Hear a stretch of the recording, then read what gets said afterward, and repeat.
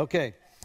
You've already answered question number 1. What gift are we to eagerly covet or eagerly desire? That's prophecy.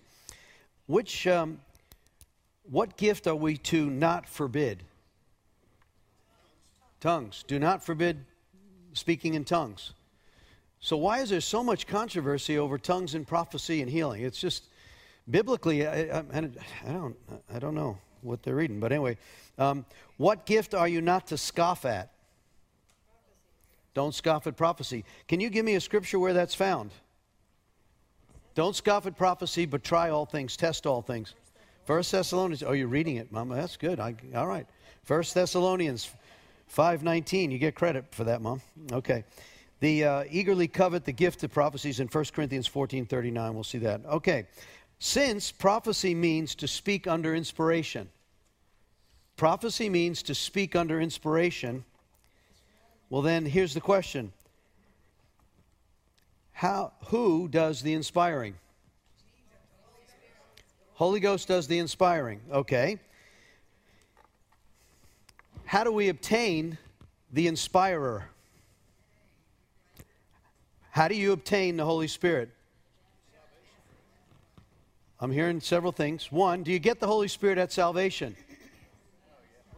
Yes. No. Yes. Yes. Okay.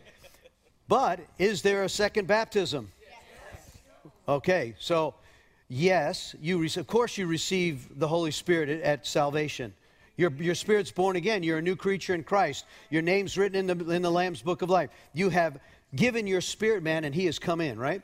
However, and we spent a lot of time the other night on this, but we'll look at it again in just a moment. So the one that is the inspirer is the Holy Spirit. How do we obtain the inspirer? We ask. And can you give me a scripture as to where it says, who do you ask for the inspiration? Him. Who's him? Jesus? Yes. More specifically, turn with me to Luke's Gospel, chapter 11. I know I'm giving you a Bible quiz here, but it's important that we get this down. Right? Luke 11. And let's begin in verse 9. This is the whole, he talks about asking in prayer. He teaches on prayer. Jesus, this is all red letter. So he teaches on prayer. He asks in prayer. He says, how do you ask? In Luke 11, verse 9, he says, I tell you, keep on asking and you'll receive what you ask for. Keep on seeking, and keep on knocking, right? This is the persistence in prayer. I've heard this thing, well, I asked one time, that ought to be enough. Well, that's not biblical. Jesus says, keep on asking, all right? So keep on knocking. For everyone who asks receives, everyone who seeks finds, and anyone who knocks, the door will be open. Look at this one. Verse 11, you fathers, if your children ask for the fish, do you give them a snake instead? Or if they ask for an egg, do you give them a scorpion? Of course not. That's ridiculous, right? So, if you sinful people know how to give good gifts to your children, how much more will the Heavenly Father give the Holy Spirit to those who ask Him? The Father's gift, give me another scripture, Acts chapter 1. Don't leave Jerusalem until the Father sends the gift He promised. That's Jesus telling him. He says, the Father's gift, I've told you about this before, He said. Do not leave Jerusalem until the Father sends the gift. When He comes, you'll be filled with power in the Holy Ghost. Right? This is the premise upon premise and precept upon precept. So we know that the inspirer in the Holy Spirit is, the Holy Spirit is the inspirer, and we ask the Father. That's why when we do prayer ministry or we lead someone to Christ, don't stop there. Why don't we ask the Father to give us the gift? Because it almost like, we're talking about gifts that fathers might give, snakes and bread and all of a sudden He says, how about the best gift ever? God, the Holy Spirit, given to you as a father's gifting. The best father in the whole world was just asked to give him the greatest gift that could ever be given to a person. Come on. And so that inspiration is what we do, and we're seeking after, because you cannot do prophecy unless you, one, have relationship and you're hooked up to the source. Or else you get off track potentially and you start operating in the flesh or under bias. And that is where you get into trouble with false prophecy. Okay, let me ask another question. So,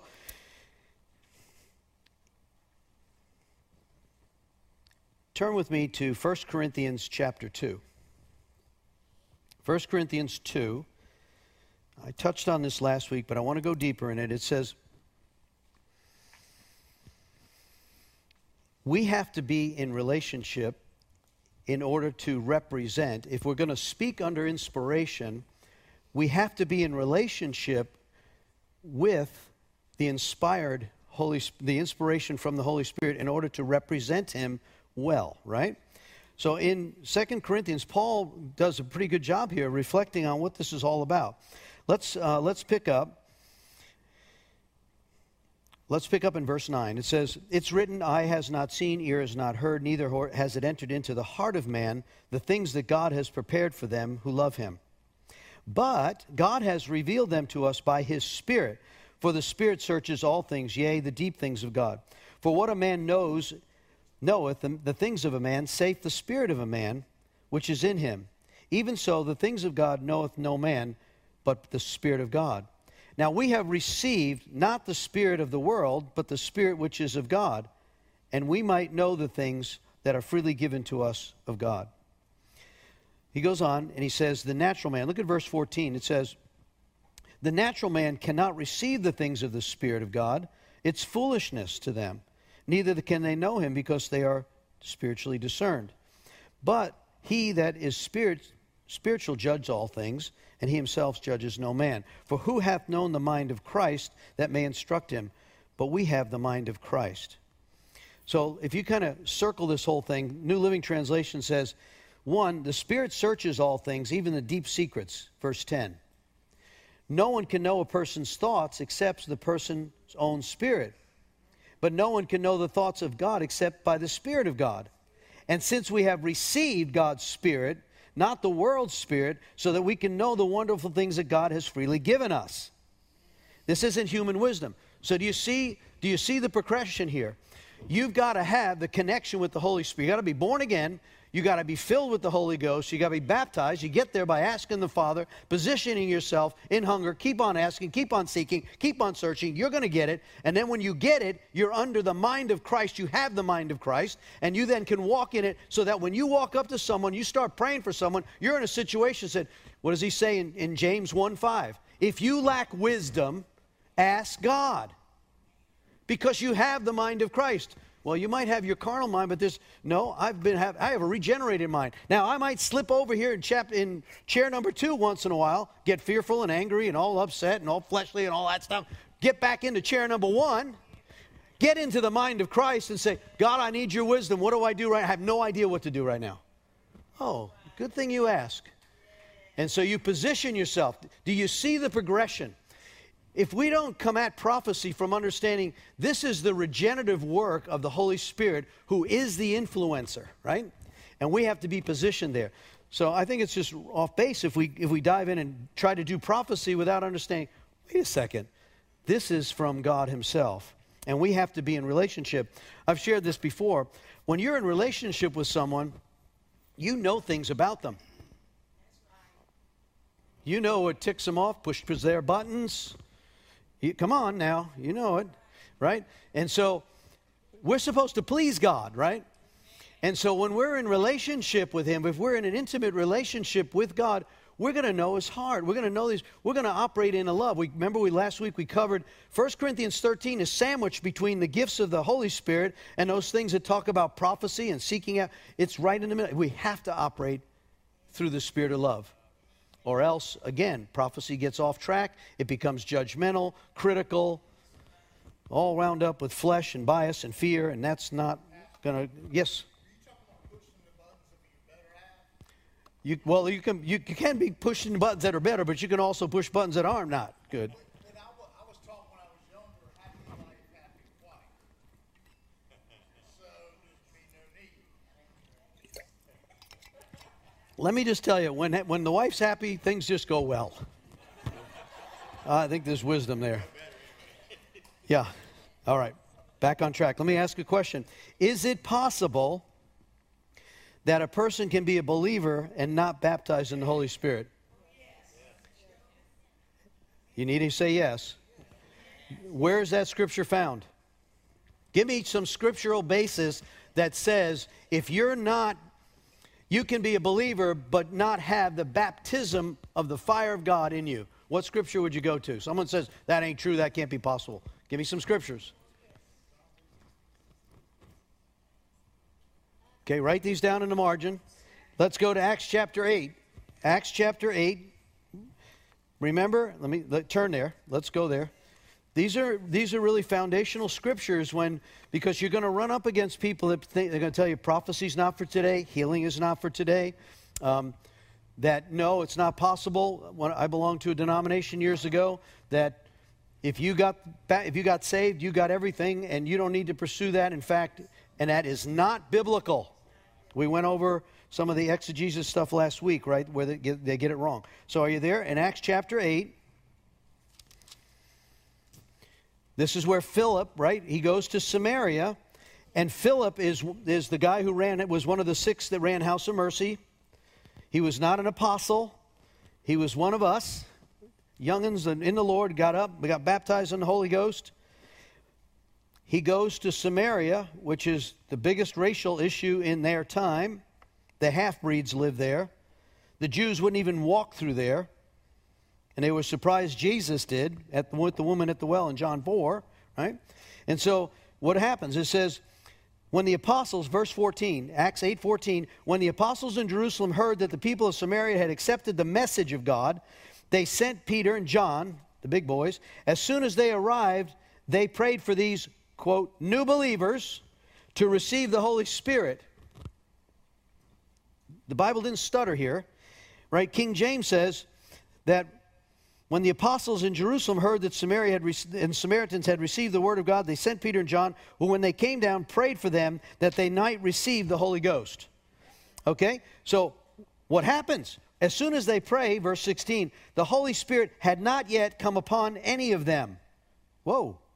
For they had only been baptized in the name of the Lord Jesus, water baptized. Then Peter and John laid hands on these believers, and they received the Holy Spirit. When the witch doctor Simon saw it, he was impressed by the power. He said, I want to buy this thing. You son of perdition, you can't buy it, right? It's given by the Father. Right, okay. Give me another scripture that says believers had not yet received the Holy Spirit.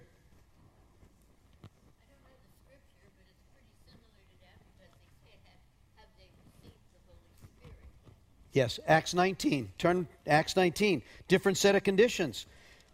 Now, this is Apostle Paul. In Acts 19, he goes to Ephesus, right? Verse 1. Apollos was in Corinth. Paul traveled, Acts 19:1. Paul travels through the interior provinces, reaches Ephesus on the coast. He found several believers there. King James says Greek brothers, right? The first question, this is how important it is, did you receive the Holy Spirit when you believed? No, we didn't even know there was one. We hadn't even heard there was a Holy Spirit. Which one did you experience? John's baptism, water baptism. As soon as they were baptized, verse 5, in the name of the Lord Jesus, Paul lays his hands on them, the Holy Spirit comes on them, and they spoke in other tongues and prophesied, 12 in all. Okay? So, this is important.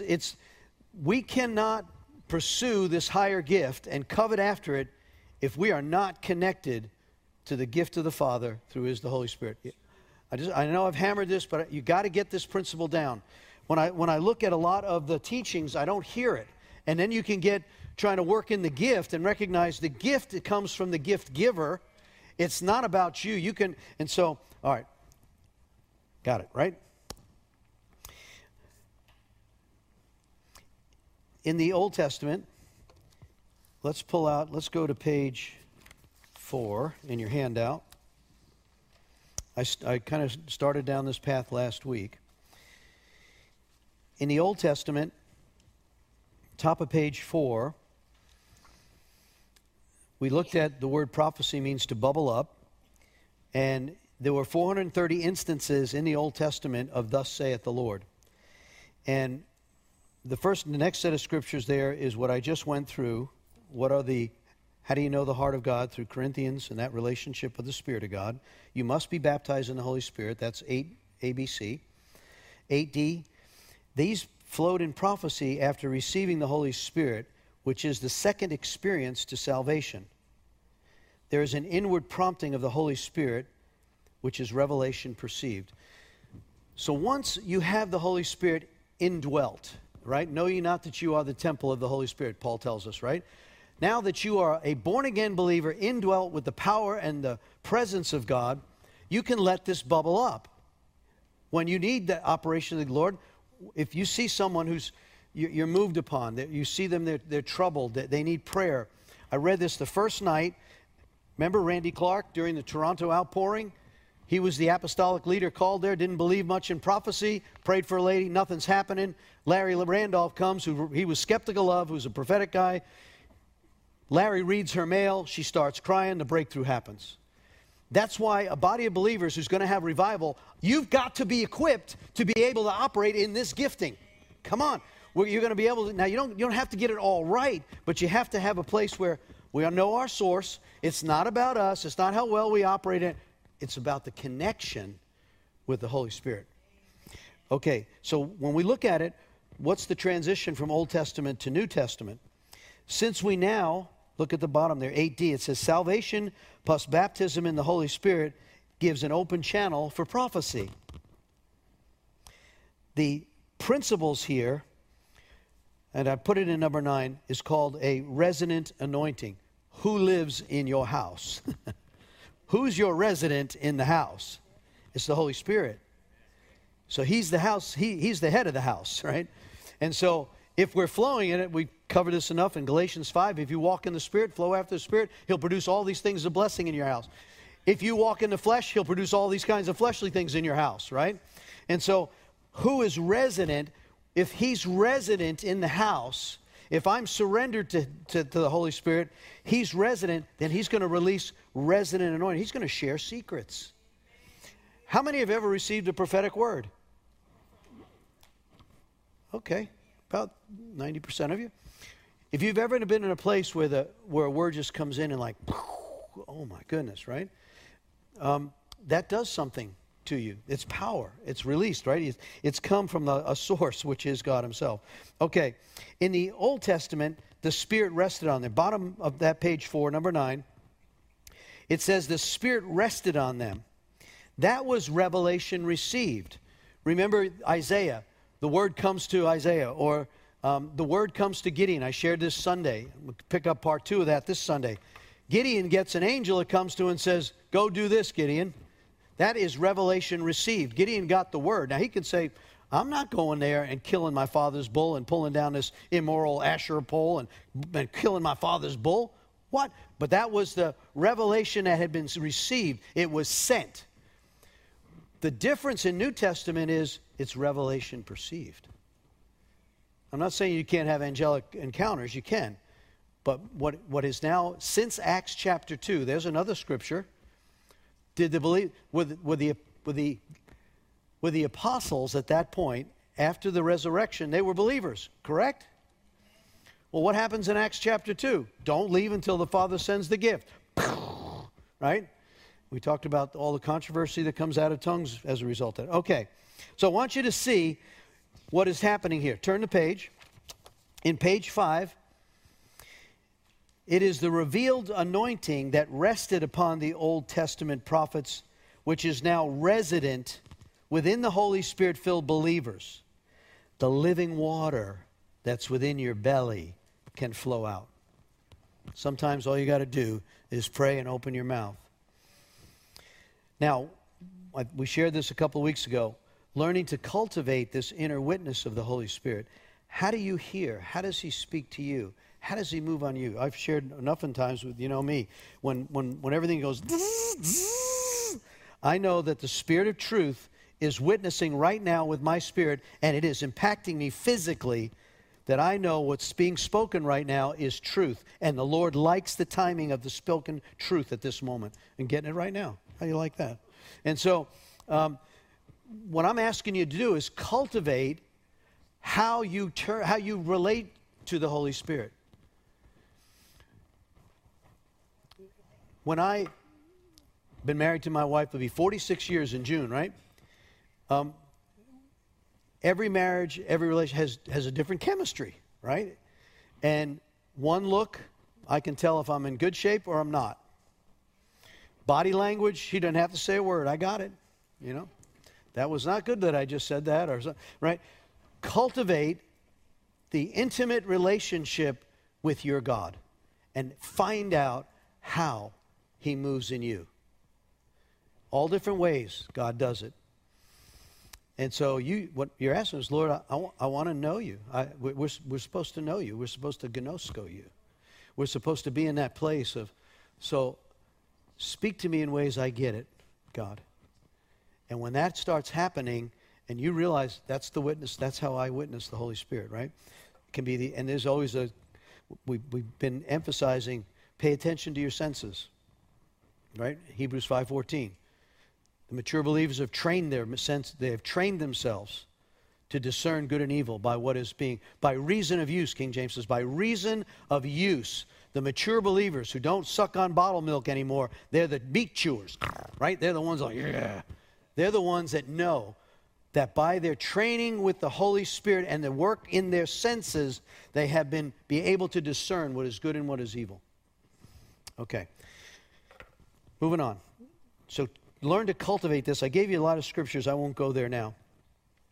Number 12, be aware that speaking for God is an exciting challenge with very strong responsibility. God is complex in nature, advanced in communication, shrouded in mystery. He's God, and you and I are not. And yet, he wants us to represent him. That's just a mind blower. He decided, and I wonder, when my kids were growing up, I watch my grandkids now, and when they start to get it right, when they're sharing, it's like you look back and say, "Wow, look at that! That's cool right there." I know God's doing that. So recognize that there's a deep responsibility here, and because he's so complex, he's so big, and he's so advanced, and it's mysterious, but he said he'll share secrets and mysteries with us, right? Remember in John, Jesus says, I no longer call you servants, you're my friends, and therefore I will reveal these things to you. Right? So friendship with God is really, really key. Okay? All right, number 13. We all get communication wrong at times, even with each other, but you keep pursuing it. Mature representation of God, as Paul encouraged. I use this example. Lisa's learning Spanish really well, right? And she practices and she does the announcements sometimes, right? Well, sometimes the translation isn't quite right, but she hasn't given up. When we're in other nations and we're having a translator, sometimes there's a miscommunication, but we don't stop trying to give the communication. So with this whole pursuit of God in prophecy, you may not get it all right. Somebody says, that ain't from God. Okay, well, wow. So don't let that shut you down. Keep on moving. We're learning to translate this, and the gift of prophecy carries the privilege of interpreting the thought and the intent of God's heart, the ability to perceive God's heart and express it to others. We translate the message through culture, intellect, language, and personality.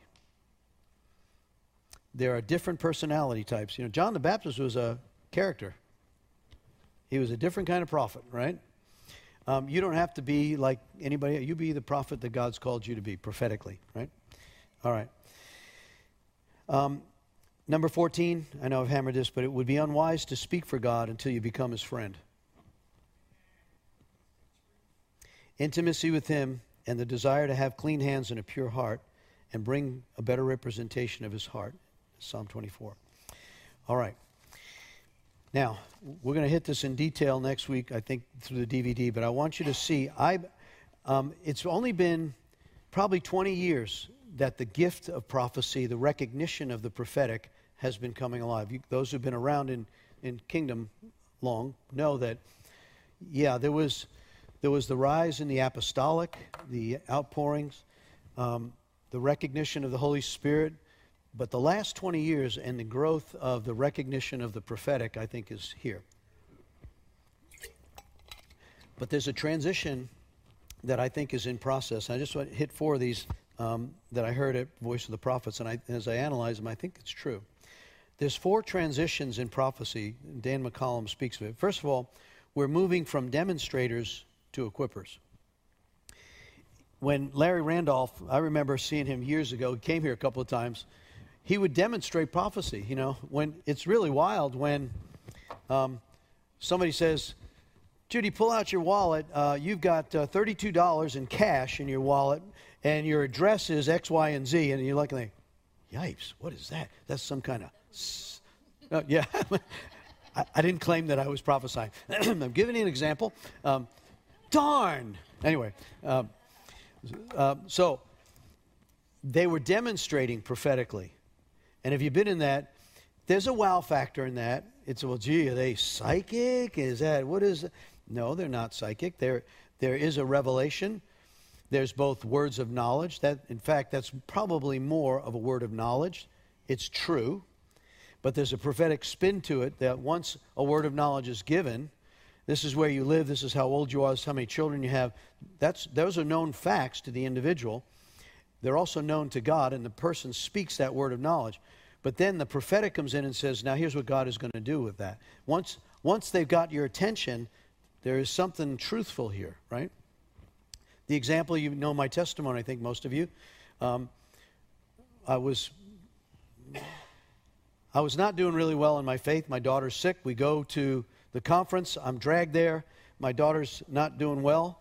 And the pastor stops in the middle of it, pulls us out of the crowd wearing some kind of colors at that time, and he tells us, your daughter's being healed. A child is being healed right now of an intestinal disorder.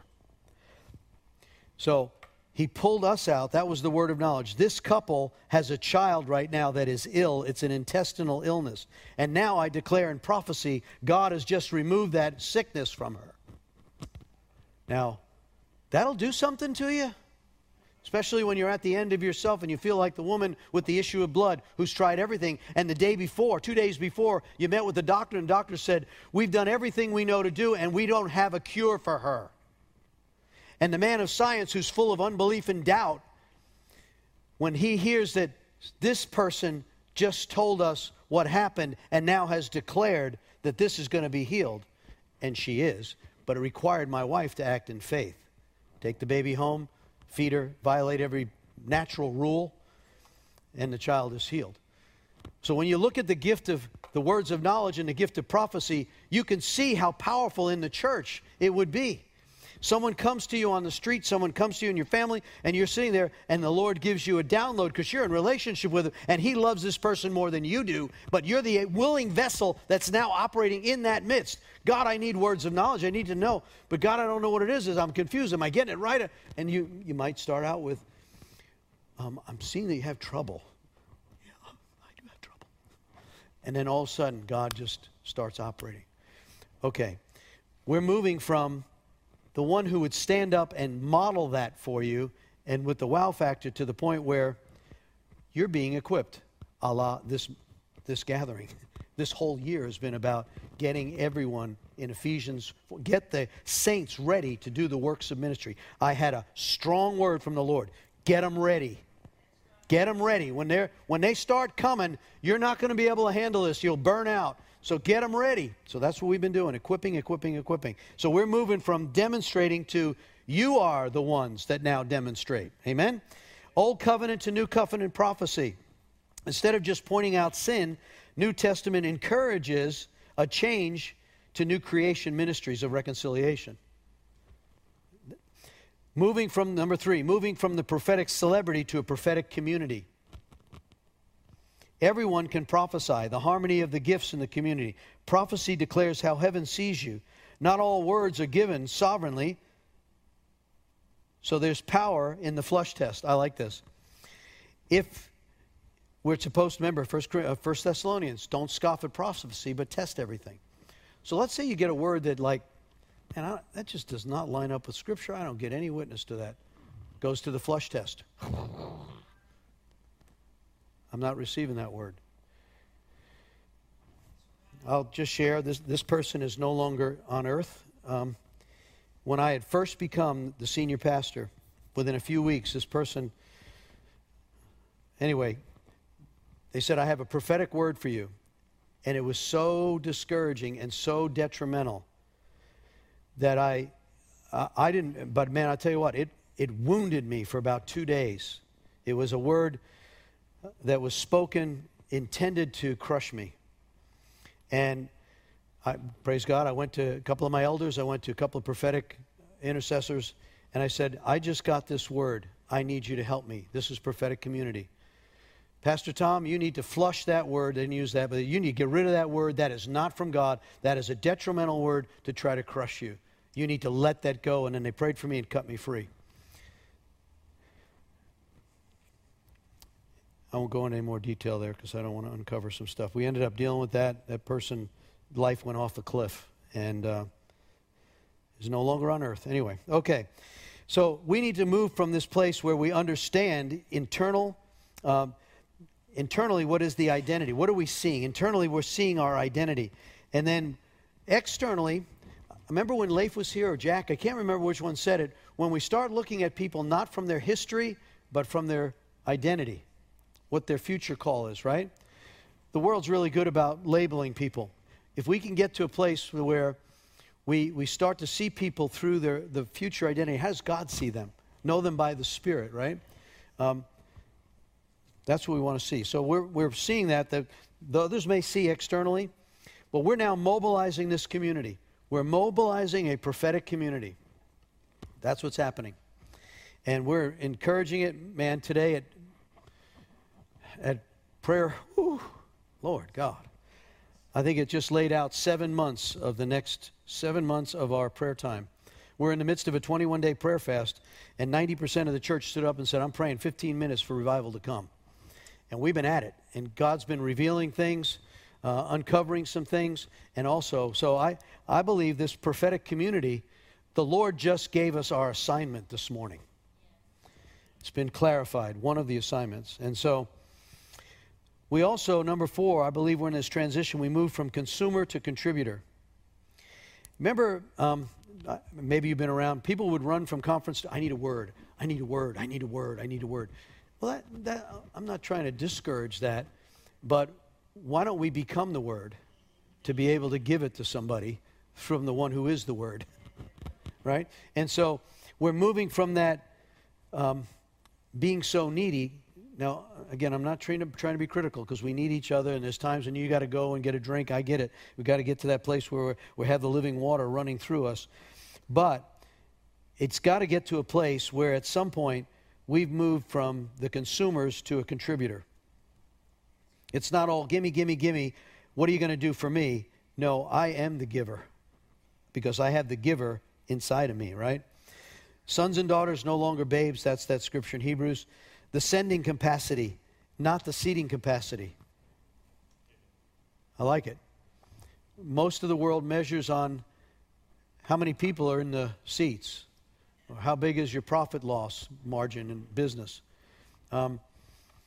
We learned from Gideon, God likes to use maybe 300 instead of 32,000. And so Jesus had 12, 11 made it. Okay, so moving from that, the prophetic grace needs an apostolic vision. This is really, I think, important. A couple of places where the prophetic word got really perverted to a point where it caused harm. In the book of Daniel, when he interprets Nebuchadnezzar's dream, well, what does Nebuchadnezzar do? He builds a gold statue and says, everybody better worship it. Of course, God intervenes. And now when Joseph was in Pharaoh's court, and he tells Pharaoh the interpretation of the dream, you're going to go through 7 years. You better get 7 years of plenty because there's going to be 7 years of famine. And they stack all the barns. Well, then what do? They enslave all the neighboring nations by selling them their goods because they're starving. This is important. If we don't have the prophetic linked with apostolic vision, it can become dangerous. Lone Rangers, not a good idea. It says in Corinthians, Romans says, the foundation of the apostles and the prophets. So there needs to be a godly apostolic vision for whatever house you're associated with. And when the fivefold ministers are all operating together in that, then it's a healthy place. Okay. All right, moving right along.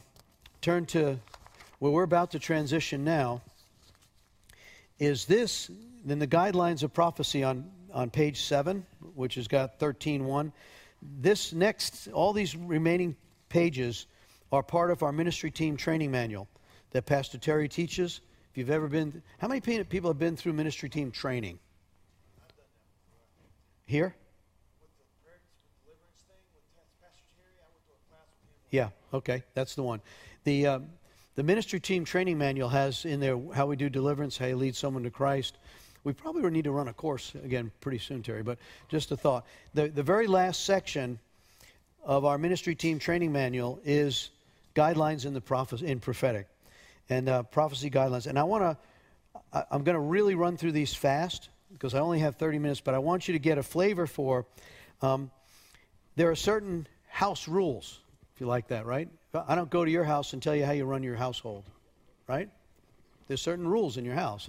And so when we're operating prophetically, we've tried to set down guidelines on how the prophetic ministry should operate in this house.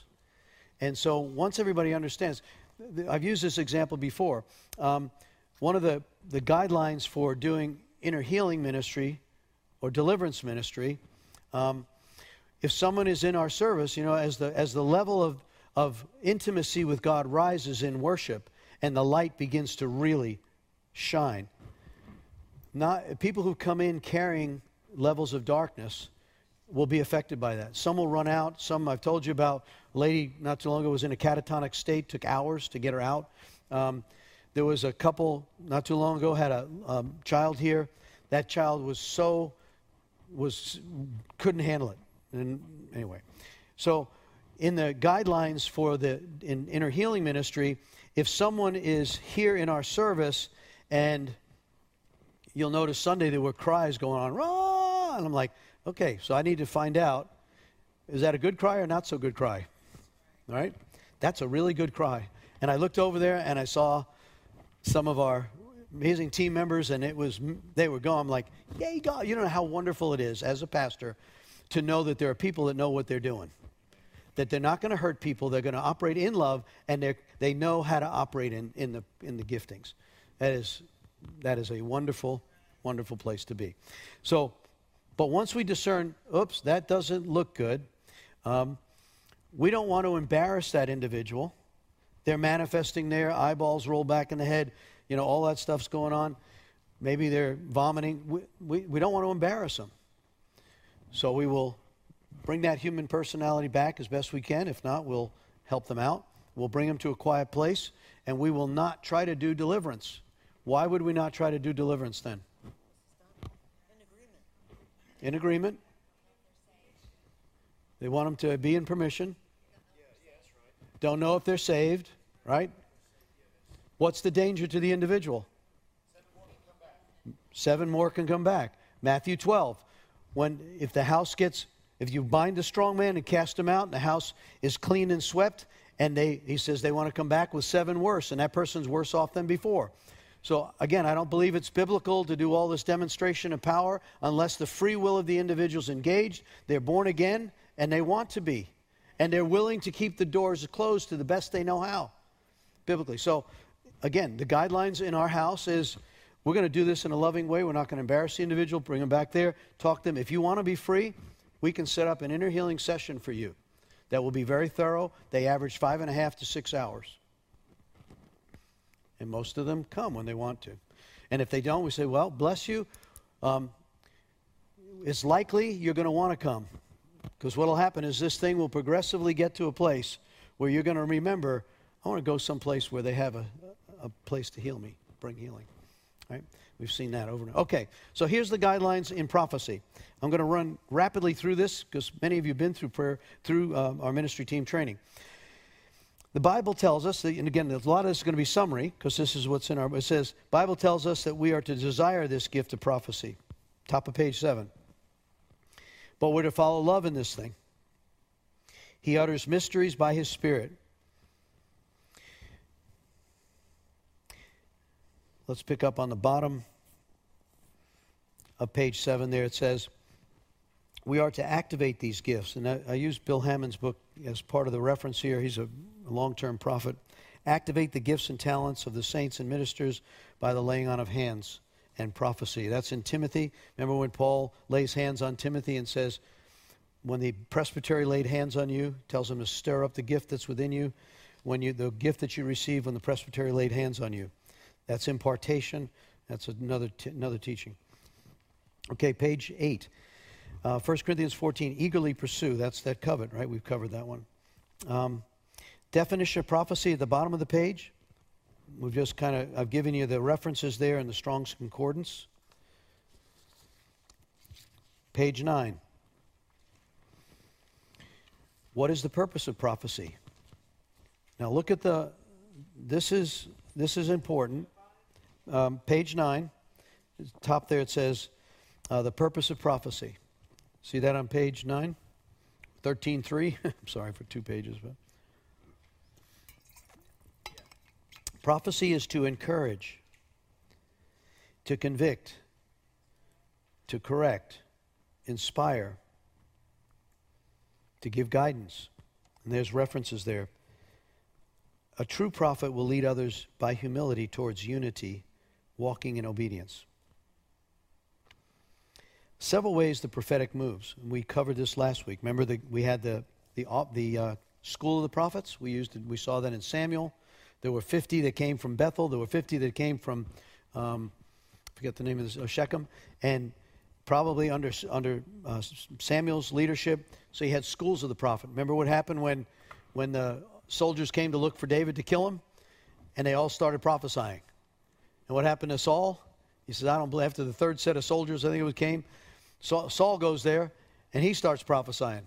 And I like that the Lord had him naked for about 24 hours prophesying. We'll humble that guy. What was the Bible was talking about? I think it's in Corinthians about edifying. Yeah, that's the... yes, edifying that's the encouragement of... So, now several ways prophecy moves. The spirit of prophecy falls in a meeting. That's what happened with the gift of what the prophets were. And when you come into that environment, all of a sudden things just start happening. You're in an environment where prophecy is operating. There might be a strong amount of angelic activity at that moment. There's enough believers who are here that are in a really good place, and the worship's like on fire. There's a purity in the process, and it's like, man, it is just sovereignly wide open to what God can do. That's the spirit of prophecy operating. I mean, all the gifts are operating sovereignly, and I've shared enough some of the things we've seen where sovereign healings just happen. It's just God is here. He likes to heal. Wow. Anyway, then the gift of prophecy. There's someone here that operates in that gifting. Then there's the office of the prophet.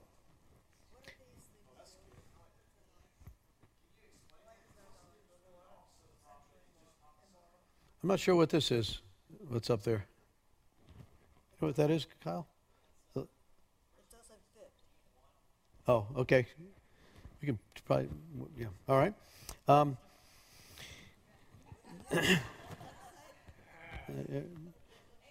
Amen. It's there. It's in the book. What did you ask me? Okay. Yeah. The office of the prophet. There's different people who have operated in this for a long time. Say sometimes it takes up to 7 years to make a prophet. I don't know where they got that number and how they figured that all out. You can operate in the gift of prophecy, but then there's those that carry an apostolic. There's others that carry an evangelistic spirit. And over time, they start to operate in what's called the office of that. And it's listed there in Ephesians. Let's go there. Turn with me for a minute. Go to Ephesians. This is one of Lisa's favorite books. And that was a great teaching. Okay. In Ephesians chapter 4, in verse 11, Paul writes to the church at Ephesus, which was the church in revival. And he says he gave some to be apostles, some to be prophets, evangelists, pastors, and teachers. And their purpose, verse 12, Ephesians 4:12, is for the perfecting of the saints for the work of ministry and for the edifying of the body of Christ. So there are offices. Now, I get really nervous when someone I first meet or comes to church and says, I'm a prophetess or I'm a prophet, and they give me their card. And I said, okay, congratulations. I mean, good. They may be, but what I have found is if you're operating in a particular gift, your gift will make room for you. You don't have to blow your horn. You don't need a card. You don't need to press to the front to make it happen. Or you just, God will make a room for that. And humility is a whole lot better place. Again, I'm not trying to be critical, but I get nervous when people are trying to project their identity without us seeing it. It'll be really clear pretty soon that person operates in the gift of healing because it just happens, right? And so, now, the office of the prophet is one. Hammond goes on, and actually Chris Volatin also deals with that in the basic training in the prophetic ministries, which we did about a year and a half ago, I think, maybe 2 years ago, and says it takes years. I just remember being with Bill Johnson. I think we're in Brazil, and it was one of those coffee shop times, just me and him. It was just really a great moment, and he was sharing, I think it was at that time, some of the things all run together, but he was saying, you know, when God told me, I was asking him about the fivefold ministry and how does the apostolic work in conjunction, and, you know, I was just pulling my papa's head off and trying to get some info. And he said, you know, there's, the Lord told me Chris Volatin was our prophet at the house in Bethel. But there were times when it was really hard. And Chris shared one time, I think it was at either Voice of the Prophets or Voice of the Apostles. I can't remember now, but Chris said, you need to deal with your stuff. And he remembers preaching on a Sunday night at Bethel, and it was on forgiveness. And he said, if there's anybody in the house that you've got unforgiveness about, before you leave tonight, you need to go to that person. Chris said the line in front of him was out the door of the sanctuary.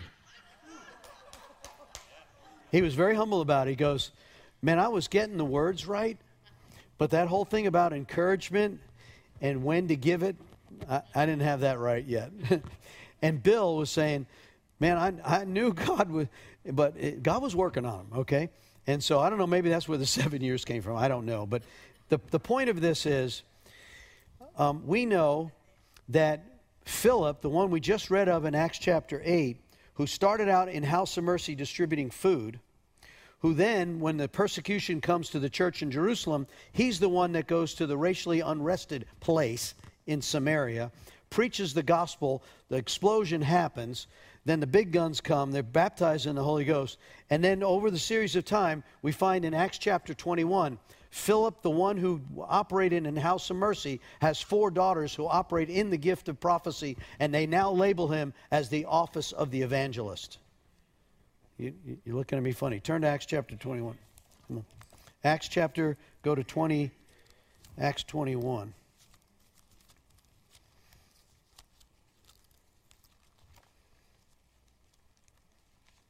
I want you to see that there's a progression. It's probably almost 20 years from when Acts 21 and the start of Acts happens. Acts 21, chapter 21, verse 8. The next day, Acts 21:8, the next day we went to Caesarea and we stayed at the home of Philip the evangelist, one of the 7 who had been chosen to distribute food. He had 4 unmarried daughters who had the gift of prophecy. Do you see the love of God in the progression of the ones who serve faithfully? It's a legacy. That's a legacy. And so he had moved from the House of Mercy distributing guy to being a guy out spreading the word and the gospel in the tough place to now later he's recognized as an office holder, as an evangelist, And now he's operated in such a place that his daughters operate in the gift of prophecy. So, okay, moving right along. Some examples on page 10. I've kind of listed what they are. There's exhortation, comforting prophecy. It may be one. It's a prophetic word that's operating. It says, you've been through a really tough, I'm seeing right now, I believe that you've been through a really tough time, but the God is about ready to give you a green pasture time. You're just going to be able to rest in that place. That's a word of comfort, right? And so you can get more specific, but that may be sufficient. It's a consoling type. Edification. Let us therefore follow all things which make peace, wherefore unto we edify one another. Strengthening, building up. God sees you as someone who's really struggled, but you fought the good fight, and he's really proud of you, the fact that you've been able to operate through all of this diversity, and God is making, I see you as a strong warrior. Getting zapped right now. And so you can see that kind of a word to a person who's been battling and been struggling, what an encouragement that would be, right? And so directive prophecy, call forth the person's gift. I see you serving in nation. When Heidi Baker came, and I've had this from Heidi, from Randy. It says, this is way back in the day. It says, Randy laid hands on me. He says, I see an apostolic call to the nations, Africa. And I'm like, ooh, right? And so, you know, Kent and Andrea have been there 15 years. The trips into Mozambique, the things that happened. That was an activating prophecy that when we first started, Randy Clark, the first voice of the apostles in St. Louis, maybe 110 people there. First time Heidi Baker and Bill Johnson spoke, invited by Randy to the Voice of the Prophets, at a borrowed church in St. Louis. And the prophetic word at that time was, I see Paul and Cyrus. That was Pastor Steve and myself. At that time, I was his associate. He was the senior pastor. I see as Paul and Silas going to the nations. Activated, and it's kind of the same. It's a directive prophecy that has power in it, because what he's doing is he's calling out direction. Imparted prophecy. This is a charge I commit to you, son Timothy, according to the prophecies which were given to you before, to war and good warfare. Be a good soldier. This is where you're reminding the person of where they've been, or where they're going, or the prophetic words of the past. There was a confirmation, like, I see you as a Joshua going into land. Well, if you've had prophecies like that before, that'll do something to you. It'll activate, right?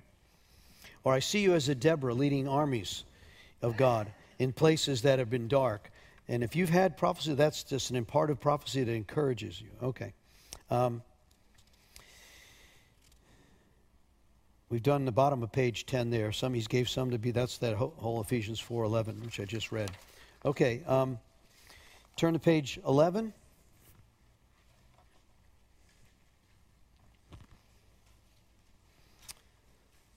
Prophet's reward.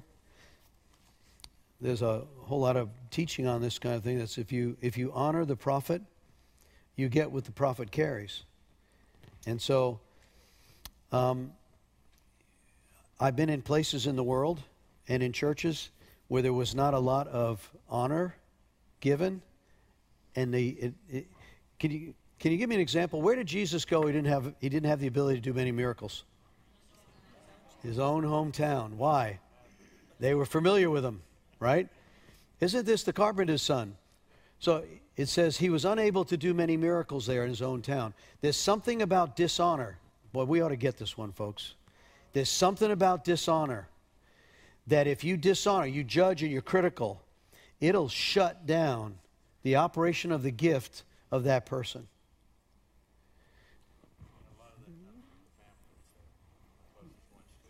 The ones closest to you. Remember, Jesus' brother said, well, why don't you go to go do your miracles, right? And later they're the ones that write books about them. Okay. So this thing about prophetic reward and honoring those, we try to do our best. When people come here, we really do our best to honor them, give them honorariums, right, and really honor them. Because what happens is that pulls out the gifting that's in them. And it just lets them operate freely in it. So, okay. Page 12. You have a choice to either reject or receive the prophetic word.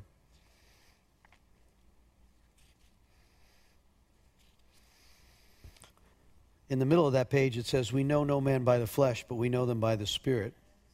So we need to really, again, this is where you stop looking at someone's historical past, how they maybe messed it all up, or what the world says about them, and what do you see as the personal identity on that person? What is the potential? We all want to be measured. We don't want to be judged for our past, right? And if we've confessed it and it's under the blood and he can't even remember it anymore, as far as east is from the west, then why the heck are we bringing it up again? Now, that doesn't mean that you let somebody who's been a pedophile go operate in your children's ministry. There's wisdom, So I get that, and there's a balance there. But at the same time, when a person continues to validate their walk and their lifestyle, then they ought to be given recognition for that. Okay.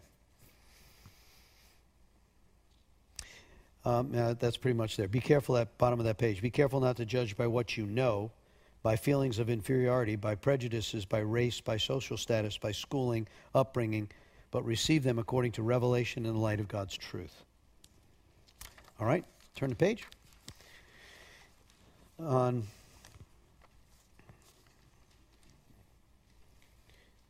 what happened to the rest of the page numbers? I guess we're on page... Well, okay, we're on 13:7.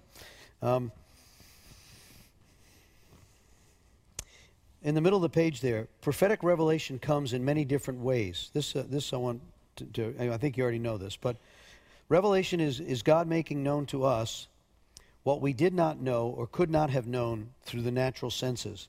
God speaks to all the believers through the written word. Other ways where we receive revelation, the audible voice, the internal voice, physical manifestations, impressions, dreams, visions, trances, and the five senses. So,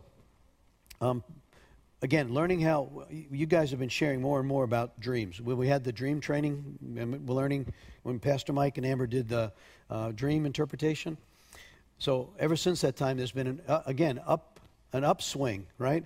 It's almost like equip the body, let them know that that's not weird, right? It's in the book all over the place, dreams. And so you've been having dreams, and it's becoming part of the prophetic language of interpretation. I can't tell you how many times people come, I had this dream, what do you think about that? So again, paying attention to how God communicates. He's mysterious. He can communicate any way he wants. And we're trying to learn how he does it. And then he changes it up as soon as you can think you got him figured out, right? He wants to grow us more. And so we've already handled this. Bottom of that page is prophecy scriptural. We spent the whole first teaching on that. How can you know? Okay, let's do this one. What are some ways to measure a prophetic word? How do I know if it's a right word or not a right word? Or a partially right word? Because again, it's coming through a vessel that is imperfect, that's come from a different maybe cultural background, and we're trying to hear, and so we don't, and oftentimes it'll come from a vessel that doesn't seem to be the one that ought to be given it.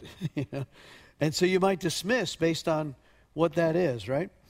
Okay, so how do we know? One, is it scriptural? If it does not line up with Scripture, that's a good place to discard it. When somebody comes to you and says, I'm going to tell you something, but I don't want you to share it anywhere else.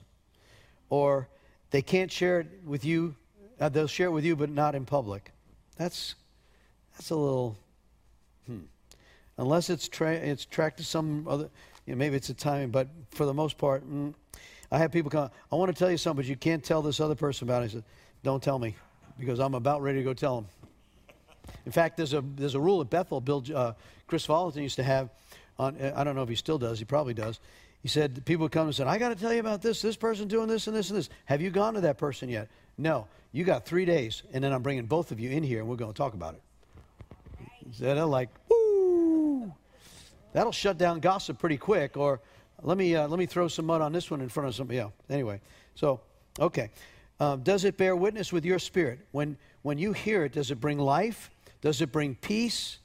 Now, if it's a directive word, or it's a timing word, or it's an awesome word, it's like, God, you're scaring me. You know, that doesn't necessarily mean it's not God. It just means like, yipes. I mean, Gideon's example. Well, again, we'll cover this Sunday. Mighty valor of warrior. Yeah, right. Who are you talking about? Me? Nah. And but the prophetic word activated. And then when Gideon paid attention, was obedient, took down the demonic warfare over his family line, pulled down the Asherah pole, says God wore him like a glove. And now the warrior valor rises up, right? Okay, activated by the word of prophetic that came. All right, does it confirm something that you know already? You've heard this before. Man, I've heard that scripture. I've heard that over me. Okay, was the word delivered in an attitude of love? Did it draw you closer to the Lord or pull you away? God's word will not return void. You can watch and see. Is there fruit on this? Once we receive Jesus and the Holy Spirit is working in our lives, we potentially have available all the gifts operating. We covered that a few nights back. If you're the Holy Spirit inspired person that's there, you got it all. And He's no respecter of persons. He will use you in the midst of it. It's a lot of fun. I've shared one of that when we were in Boma, Tanzania. Gifts of inspiration, tongues, interpretation of tongues, and prophecy. Gifts of revelation, words of knowledge, words of wisdom, discerning of spirits. Gifts of power, faith, healing, and miracles. So those are New Testament prophecy, and we've covered this, I think, already.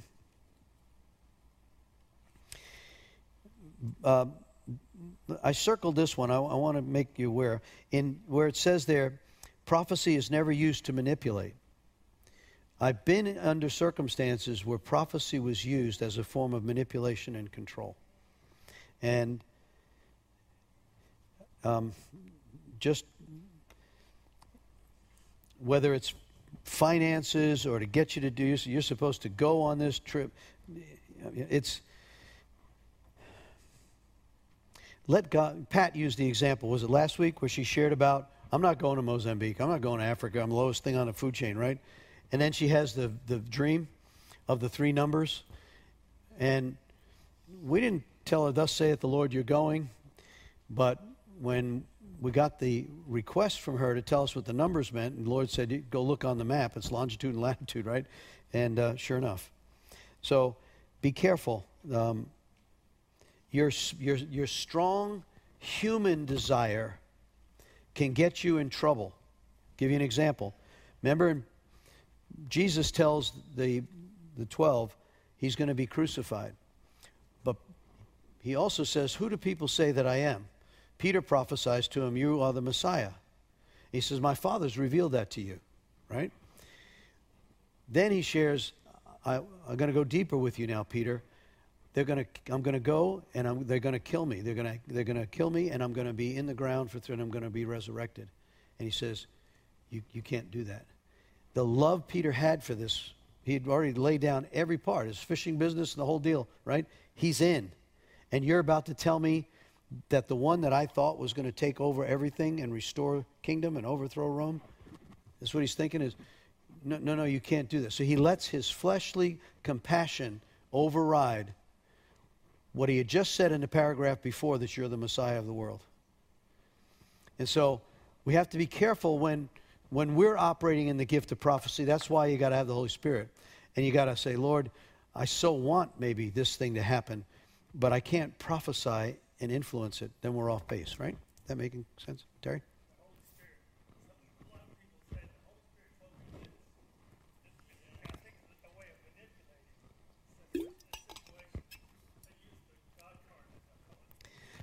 Yeah. What do you do if someone comes to you and said, God told me this, that I'm supposed to do this, this, and this? Well, then, okay, great. Why are you telling me about it? I mean, okay.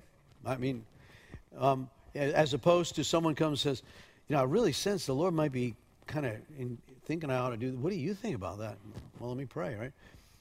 Is it Deuteronomy 18:20 where it says if someone says something in my name that I didn't tell them to Yeah, in the Old Testament, stoning them. If they gave you a bad word in Deuteronomy, it says stone them. We're not in Old Testament, praise God, right? We're not going to pick up any stones here. Jesus told them to drop the stones, or told them, okay. Question? Yes, yeah, I don't mean to say that the Holy Spirit doesn't tell you, but it shuts down input when a person comes and says, God told me this. What am I? Well, no, God didn't tell you that, or I'm. So if God's really told you that, then you better do it. Yeah. That's awesome. Yeah, it was God. Yeah. Well, but you acted. You didn't have to tell anybody. You just did it, right? And then God activated. She validated. Yeah. Told me afterwards. And so, okay. Whew, moving right along.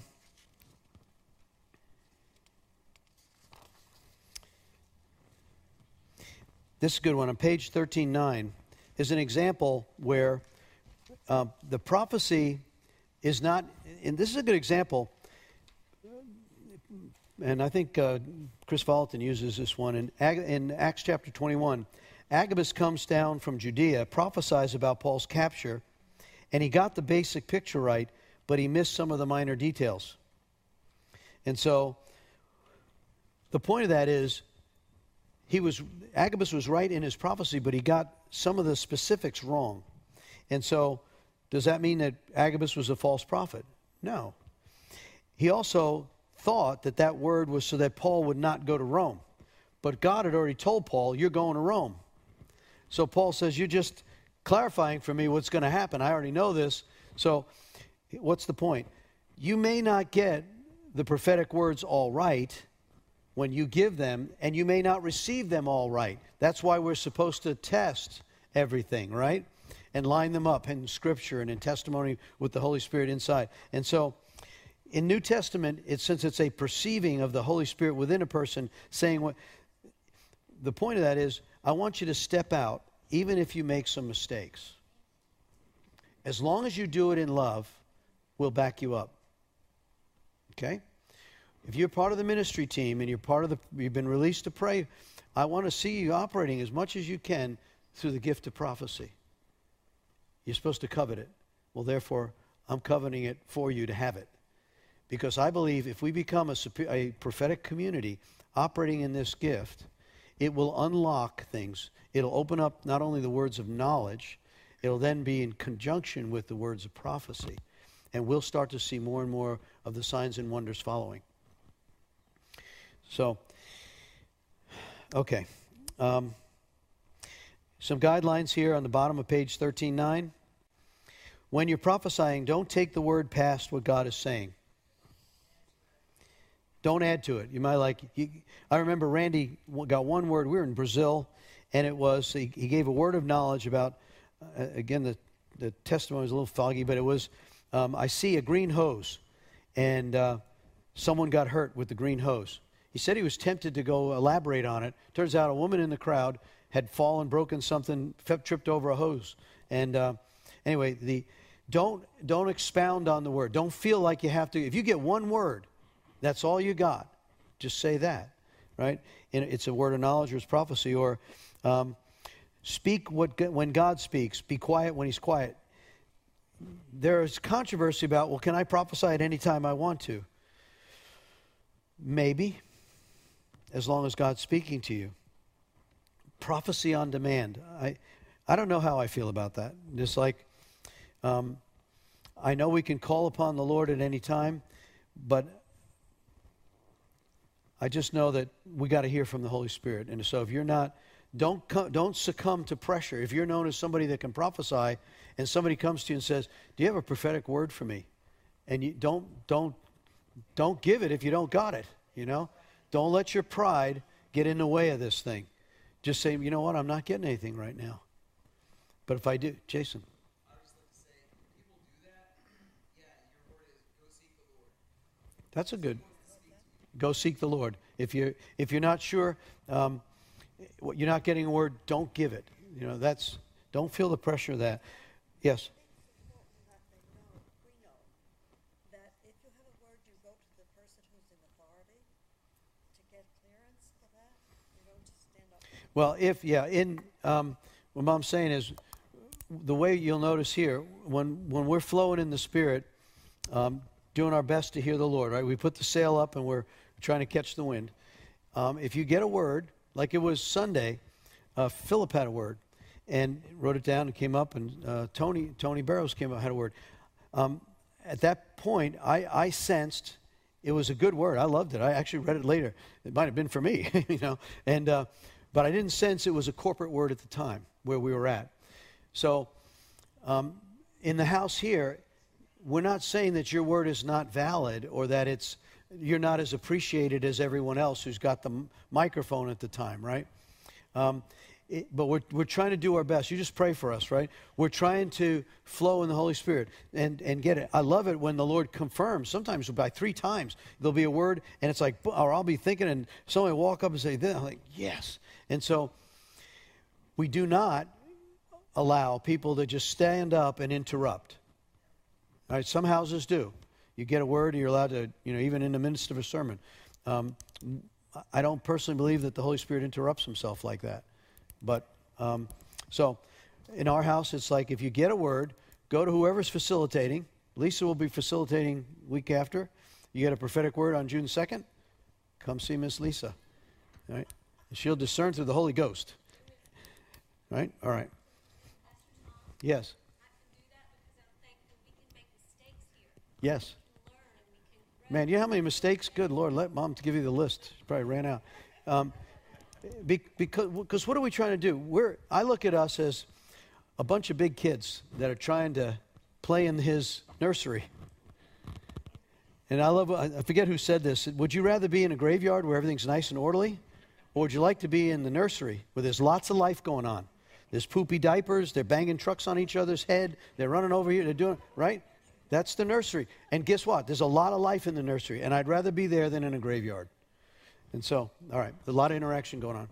Pastor Tom, can I say something? I just wanted to share. I heard Pastor Terry talk about this one time. Like, when y'all were on a mission trip with Randy Clark, he said that y'all were in front of, like, I guess it was like maybe 3,000 people one time.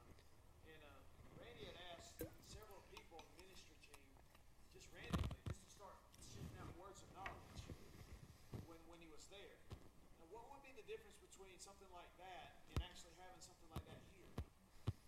There's no difference. The gift, the word of knowledge, is one of the gifts in 1 Corinthians 12. It's a word given. It's an event that is. It's a known thing. It's like how many dollars are in your wallet, or it's not a prophetic word. But we've given words of knowledge. People come up and say, "I feel like somebody's got pain in their elbow." Certain people up there all of a sudden just be like, "Hey, why don't you give a word of knowledge or something?" Well, again, you can. Would that or does it have to be a certain order? Let me give an example of that. All right, give an example, Mo. I was on my first trip with Randy, and his team needs an impartation beforehand. And we all get on the stage, altar, and where we are, and he says, now everyone here in this lineup will give order of knowledge. I almost fell through the floor because I said I had never. And I stood there and I said, oh my Lord, you better give me something right now. Anyway, and I said, I'm not going up again unless I have a word of knowledge.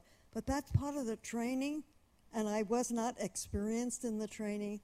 And so he knew the people were going to have something because of the Spirit was moving. Yeah.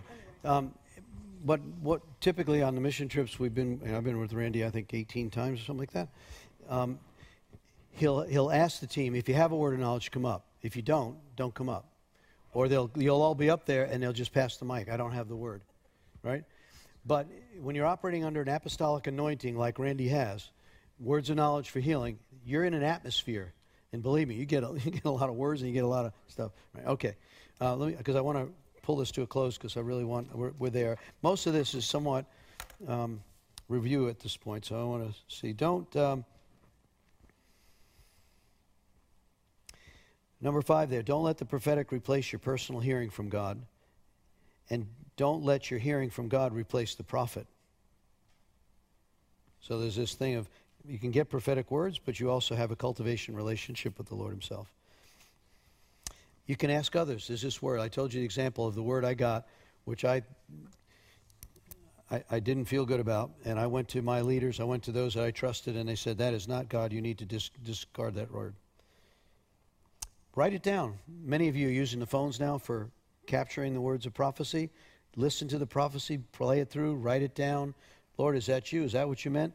The reason I like paper, these are prophetic words. Some of them are years and years old. My other Bibles, so these are Derek Prince. And so, again, you can pray through those. Lord, you said these things, and it'll encourage your faith as you go back. All right. I think we're about done here.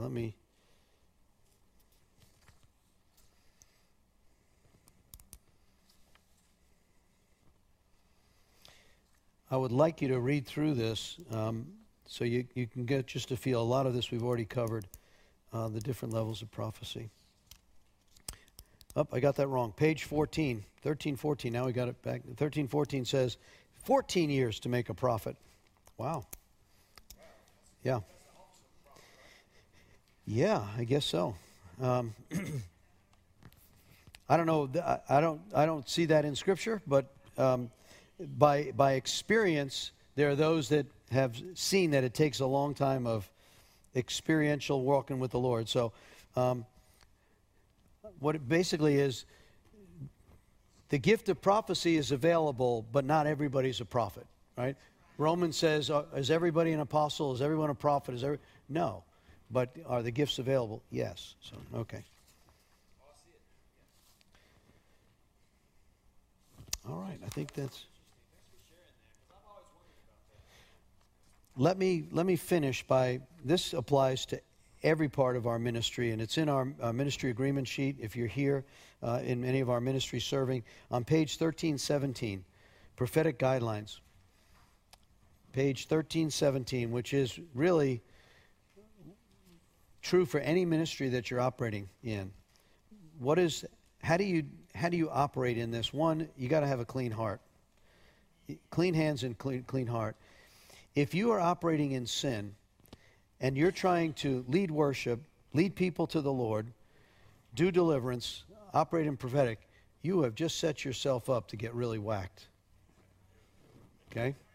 And that's not perfection, but there's something about the clean vessel that can clearly hear from God that the enemy doesn't have anything to work with, right? That's at 1 Peter 5, 8, and 9. Watch out, the devil seeks whom he may devour. Don't give him anything to work with, right? Take a firm stand against him. So if you're operating in a ministry and you have a time where you just stepped into a lifestyle thing that is just not good right now, take yourself out of ministry. Take yourself off the street. Don't try to operate with compromise operating in your life. In Hebrews 12, it speaks of discipline of the Lord, and it can come down on you. Okay, so clean vessels. Purity of lifestyle. Pray and ask the Lord to identify any areas that you need to have something dealt with. Ask the Holy Spirit for that gift of prophecy. Submit to group ministry and leadership. Don't give more than God gives you. Encourage, comfort, strengthen. Prophecy to children. Do not prophesy to children unless the parent is present or another adult is present.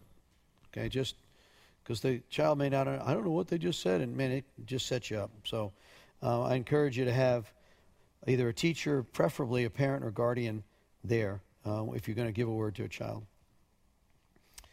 Judge and test the prophecy. Yes?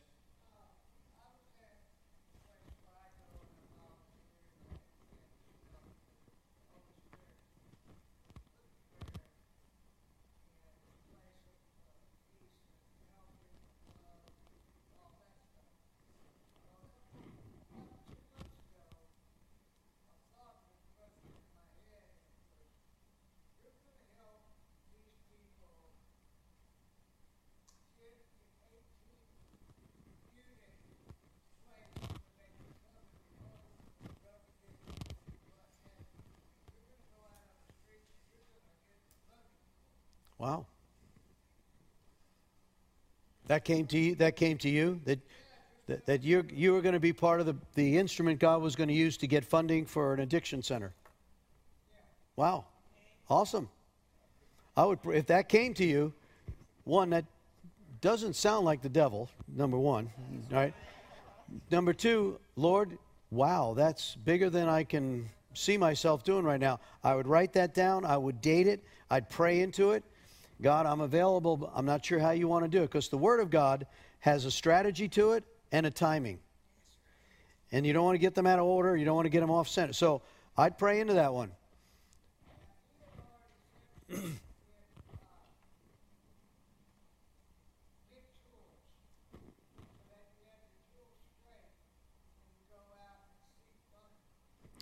Yep. So again, a lot of times it'll be steps.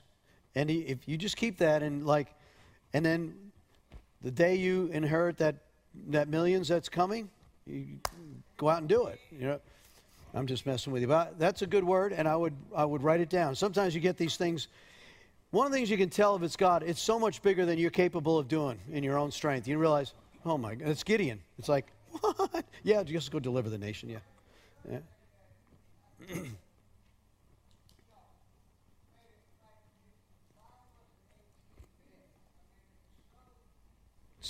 Very, very specific. Yeah. I'd write that one down. All right. Well, we need to finish. Let me end and we'll pray and test the prophecy. Journal your prophecies. Write those down. Humility and submission. Holy Spirit is the delegated authority and its protection. So you can submit your words to another, to a leader, to somebody you trust, a mentor. I would recommend you don't use the King James language. Thus saith the Lord, I saw thee on the tops of the mountain. And like, yipes. I would just kind of speak regular and you can hedge it. I always start with, I really sense that maybe, possibly it could be, and then the person, yeah. So, okay. And then Bill, okay. That's, praise God. So next week, we're going to start right at 6:30. We're going to start with Dave McCollum's prophetic revelation. You're going to hear things next week, and this is where I think the Lord is going to be taking us as a prophetic community. The prophecy is wonderful in the church, but out there, when we start, the example I think he used was they have a group that is helping to find lost children. They pray prophetically, and they get downloads as to where those lost children are. And examples of, if we could, again, we're not psychics. We operate in the Holy Spirit. And the psychics have, stolen some of this stuff, right? They operate under a different power structure. But it doesn't negate the fact that God would like to maybe use the kingdom to improve the society. So I don't know where he's going to take that. I'm just open to it. It's like, Lord, I don't want to be weird. And I certainly don't want to expose us to stuff we don't want to be exposed to. But at the same time, I think we're supposed to bring the kingdom to earth, right? So let's stand and then at the end of the teaching next week, I want to pray for impartation. That the Lord will release. And you're already positioning your hearts. You've been coming. Position yourself. Go ahead and ask one. If you have not been baptized or you need a refill, go read Luke 11. Ask the Father. Position yourself in your prayer time over your 15 minutes of prayer fasting that we're doing every day. Lord, let the Holy Spirit's fire come in me.